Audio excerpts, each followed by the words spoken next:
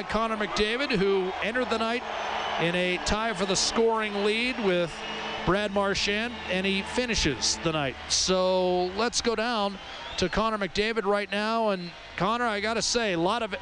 Oh, well, we're just getting him now. They're just tidying up the details, and now I believe he's ready to talk to us. Connor, very similar to the Pittsburgh game, a lot of energy in the building and a lot of rock'em sock'em in the first period. What was the key? One of the things I mentioned was the Slepyshev goal that kind of changed the complexion of the game, final minute of the first period. As you look back on it, what were some tipping points for you tonight?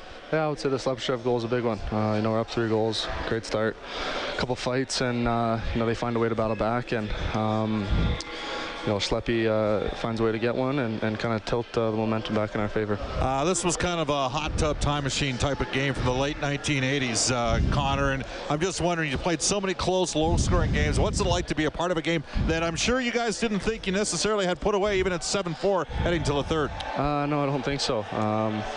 You're not going to see too many games like this at this point in the season, especially a team like Boston, who is really contending, and 2 playoff teams that are battling and jostling for positioning and get in the playoffs. So I don't think anyone expected this kind of game, but we'll take the 2 points.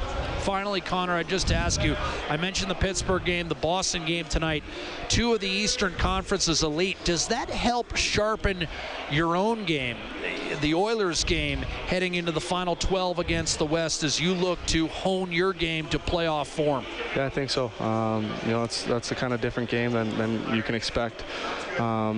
Against a team like LA or Anaheim, you're not going to win 7-4 or anything like that. So, good to get these 2 points. We'll take the positives. We scored 7 goals. Negative, we gave up 4 and a lot of chances. So, we'll tighten it up and as we head forward into a big stretch against the West.